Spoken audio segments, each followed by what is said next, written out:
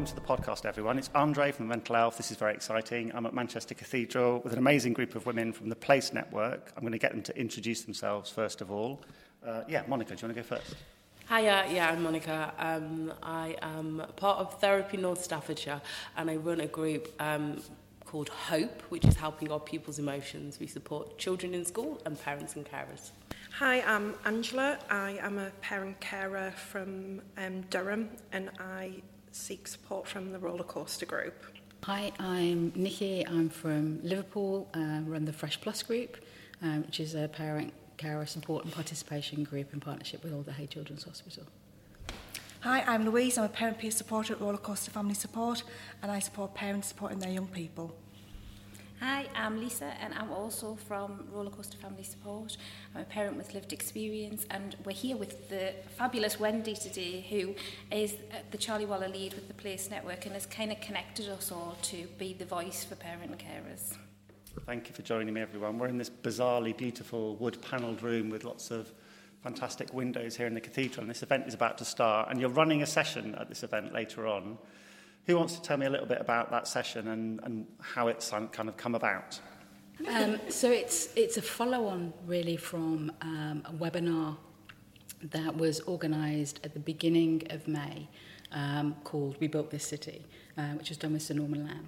And it was really about making sure that young people and parents' voices are heard in complex mental health and related conditions. And so we had the amazing good fortune of being able to work with Leanne Walker, who's a phenomenal illustrator, a young person, and she took work that Roller Coaster and some other groups were involved in, sort of doing surveys and webinars and all kinds of things to get parent and young people's voices on this subject. And then they were turned into 3 cities. And so the webinar was really kind of bringing those cities to life and talking to people about the realities of what it's like being the parent of a young person who's struggling.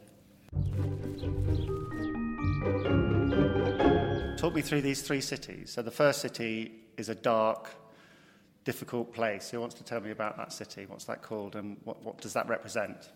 I think we called it Heartbreak City, and that was to illustrate times of our experiences as parent carers when our young people, our children, maybe haven't been supported as well as they could have, and that's at times when we feel alone, dark, and actually what's been really helpful about this whole project is you can pick lightness of all of our experiences and you can kind of work through it. We've all probably had experiences in each of those cities.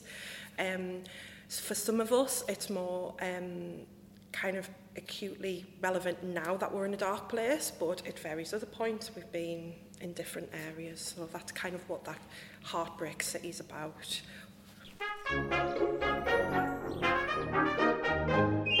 The next one's Supportive City.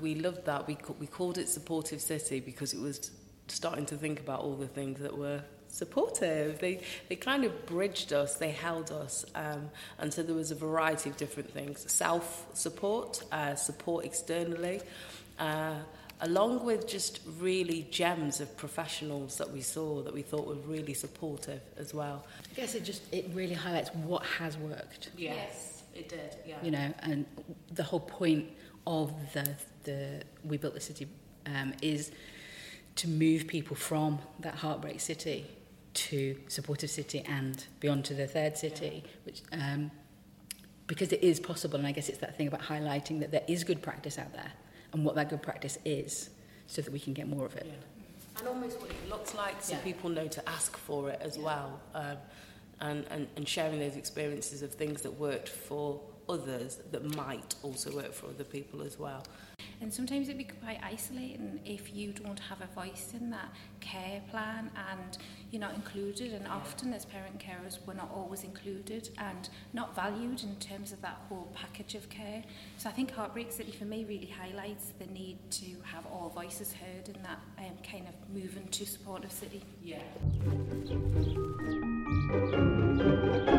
where's it going to go now after this event, and who would you really like to reach with it? We were just discussing yesterday, there's already some plans to have kind of road shows, so there's already many people that are around our table thinking, oh, can I have them on this date, can I have them on that date, and I suppose that is what it's about getting it out there. I suppose for me, my own lived experience of a daughter who is currently in hospital is around, we want as many people to hear our story as a carer perspective so that we are included. I think kind of one of my wishes of the webinar was include us, we're valuable, and actually by including us and kind of, we've got a lot of information that would help kind of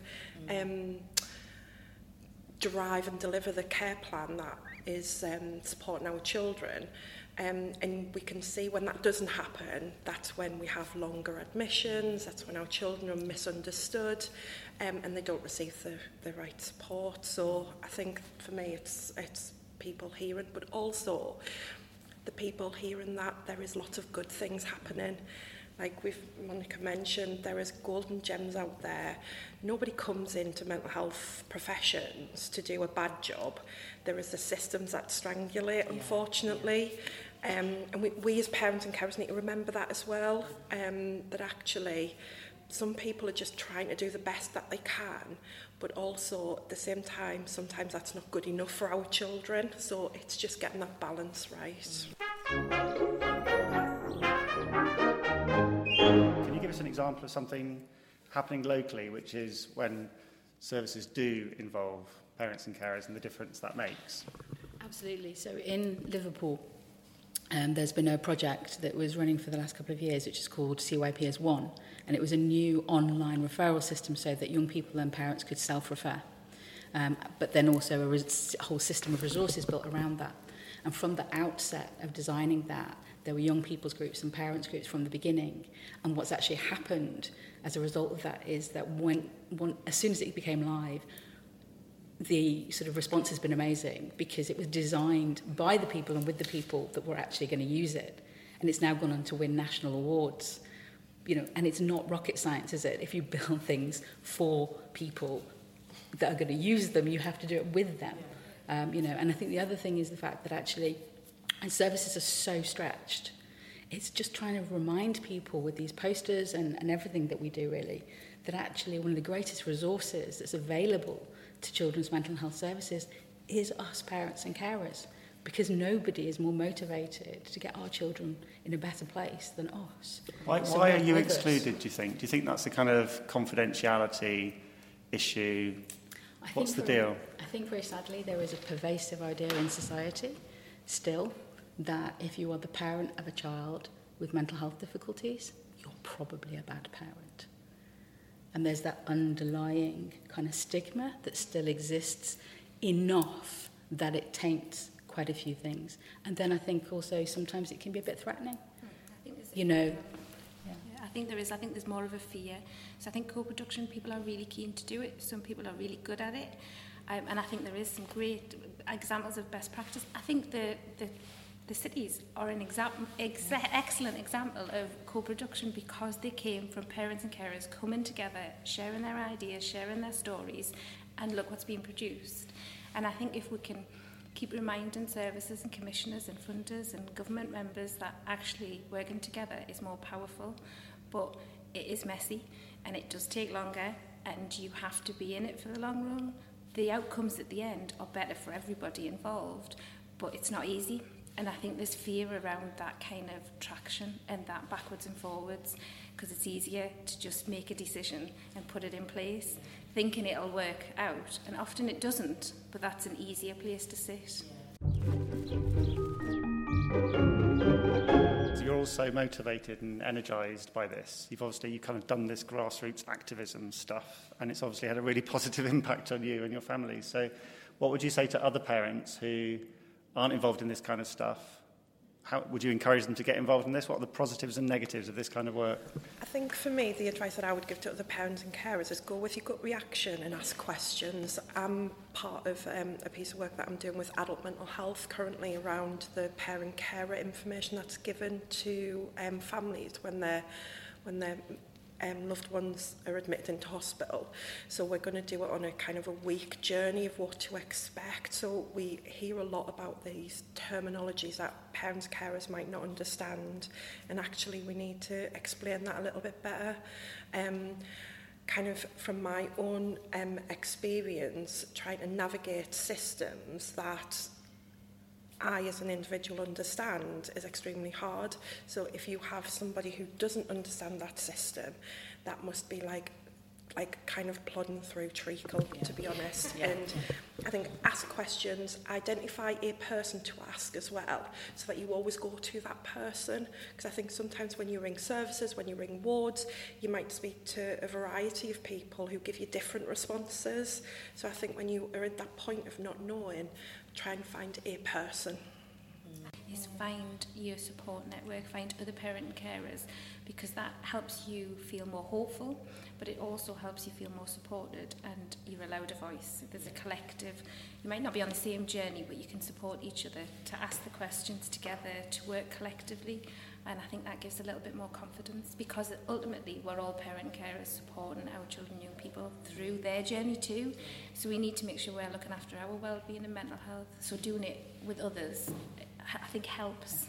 If you don't know where to find a support group, thanks to the Charlie Waller Memorial Trust, there is actually a page. If you look for the Place Network, there's a map and it will show you where your nearest support group is. Yeah. And even if it's not that close, you know, if you look at the map and you think, oh, actually, that seems a bit far away, please do reach out, because we do cover more than one area, and we might know somebody that's not yet on the map and those kind of things, you know. So don't assume just because the area around you doesn't have a dot, you know, reach out to the nearest one, or even reach out to the actual Place Network themselves, and you know, either we can put you in touch with the nearest support group, or we can help you set one up if you want to set one up. I wanted to mention, because we mentioned the Heartbreak City, we mentioned the Supported City, and we didn't mention the Dream City. Yes. And to me, I think what we're saying and what motivates us is that we hold on to the dream. Yeah. It's just a little bit cheesy, but it is. I mean, knowing that I want something better for not only my sister, but wanting something better for my family members, for people that follow behind me, that have gone before me, is really quite motivating for me and helps me sort of feel supported. And yeah, I think Place Network for me has been phenomenal, because it has been like this online space where I've met true friends as well as colleagues. That shared experience, that shared pulling has been really good. So for me, that dream of knowing that there's others with me that are wanting something brilliantly, marvellously, much better than what the government probably will pay for, is still something that I think is something that motivates. Yes. That little bit of light in amongst what can be a really dark period. There's a little bit of light there, and that's important to hold on to. It helps, I think, plod through the way. Treacle. Yes, yeah.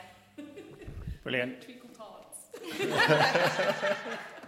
Have a brilliant day. I'm sure this is going to go down really well with people here. So yeah, enjoy, and amazing work. Thank you so much for chatting with me. Thank you. Thank you.